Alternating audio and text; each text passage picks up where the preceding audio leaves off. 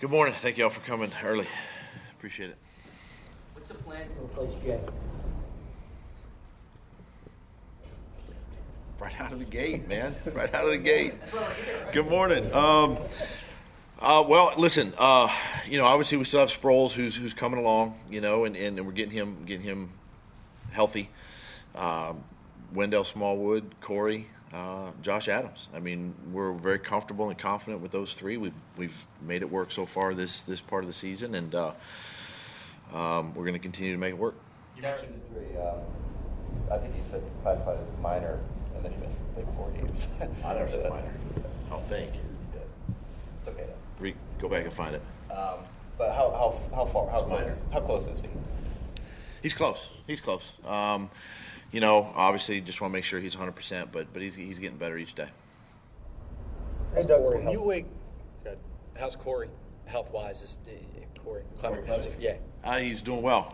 He's 100%. He's full go, and he's excited to have an opportunity again. Does it do anything for you guys mentally when you struggle through the first 5 games, but you look up at the division and no one's run away with it yet?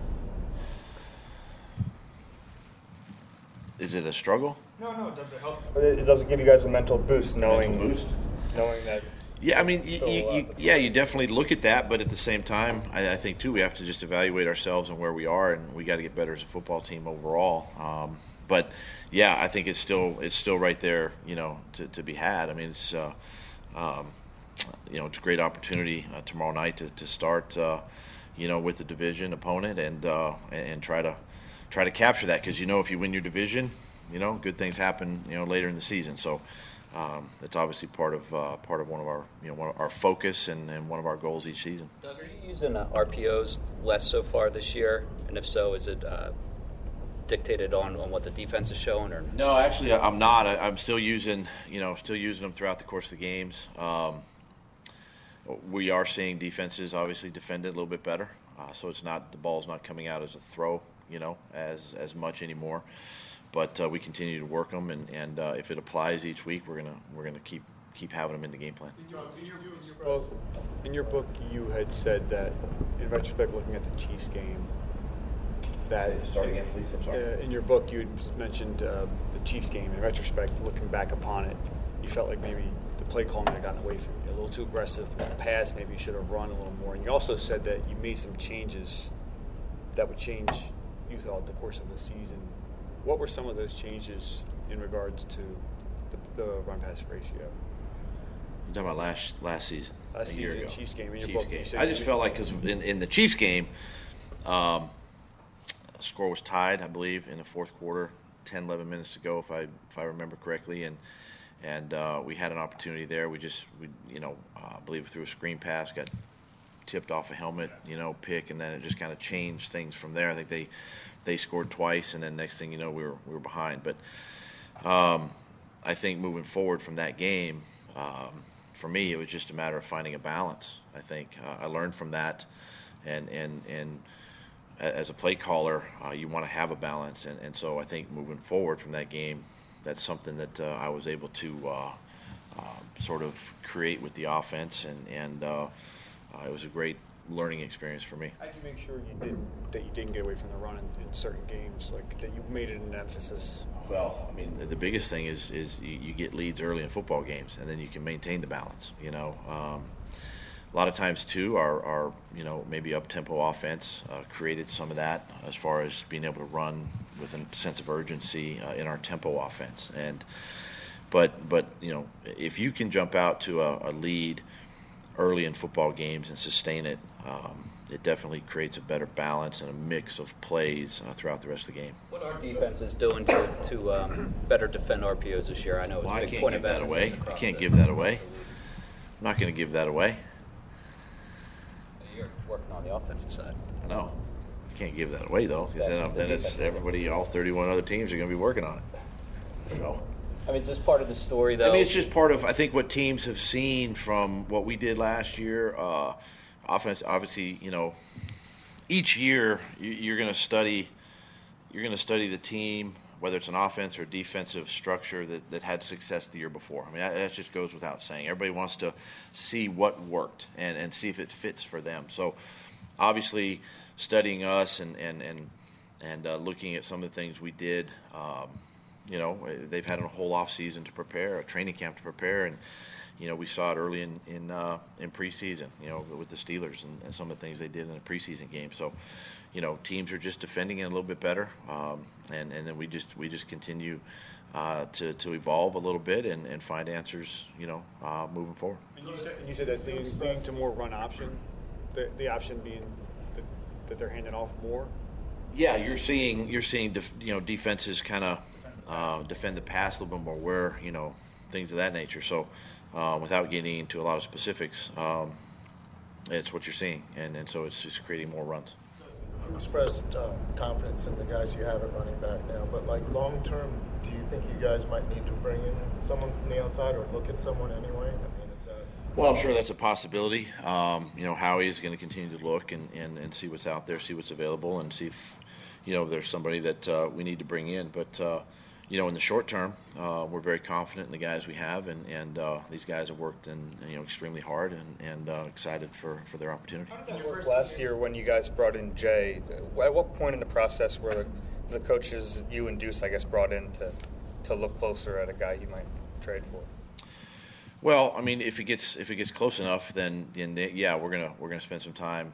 Not a ton of time, but we're going to spend some time looking at a player, usually a veteran player. So there's a lot of film, a lot of history, a lot of things written or talked about with that player. So we can cover that. But just seeing if that person, if that player at any position is a fit, to our team, culture fit, athlete fit. In this case, if it's a runner, does he fit in the room? So there's a lot of variables there. So Deuce and I will definitely be in that conversation. How did Jay end up going back into the game with a brace on?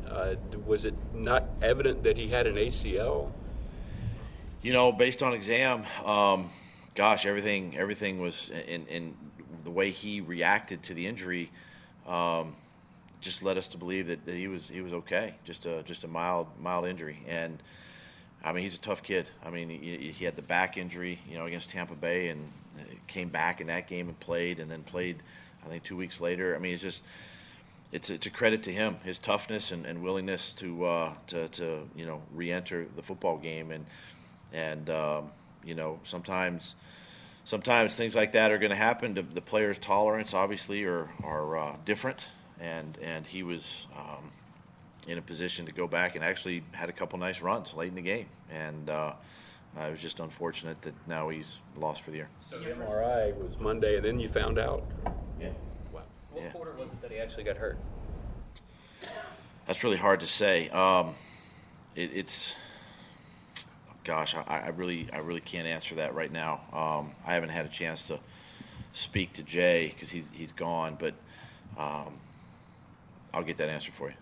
Okay. Doug, your forecast tomorrow is not promising in terms of weather. Does that impact your game plan? And when there is rain in the forecast, is there an advantage one way or the other, offense versus defense? Well,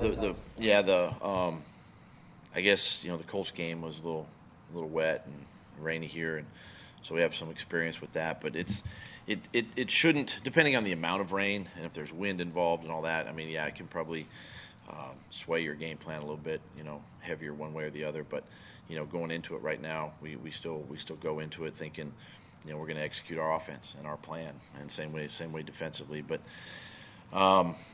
we'll just keep monitoring the weather, as we go, and if we need to make changes, we'll make them. In your first 2 years here, you won these Thursday games with the quick turnaround and played well even on the road last year. What is it that you do Monday to Wednesday during these weeks that you think helps you? Well, I think one, you just have to, depending on the week before, you just have to refocus the group, whether you're coming off a win or a loss, just kind of it's a short turnaround. Getting the guys back out on the practice field, mentally engaged in meetings, and then just communicating with them. Really, it's more about them preparing themselves physically, just from the standpoint of rehydration and nutrition and rest, things we talk about a lot, especially on short weeks. Same thing we would do if we're going to the West Coast, So, and And sometimes, I mean, you kind of get back to the basics, offensively, defensively, kind of the things you do coming out of camp, and because you are in a short week, and you can't really fully, study the opponent as much, even though we know the Giants a little bit. We know this coordinator. We played him a year ago, so there's some evidence and some history there. But I think it's just a credit to the players, quite honestly, for getting themselves ready to go. I know you said you liked Fletcher holding Jalen accountable during last game. Is that type of assertiveness, would he have done that 2 years ago? Has he kind of grown into this role where he feels comfortable being that vocal? How do you see it?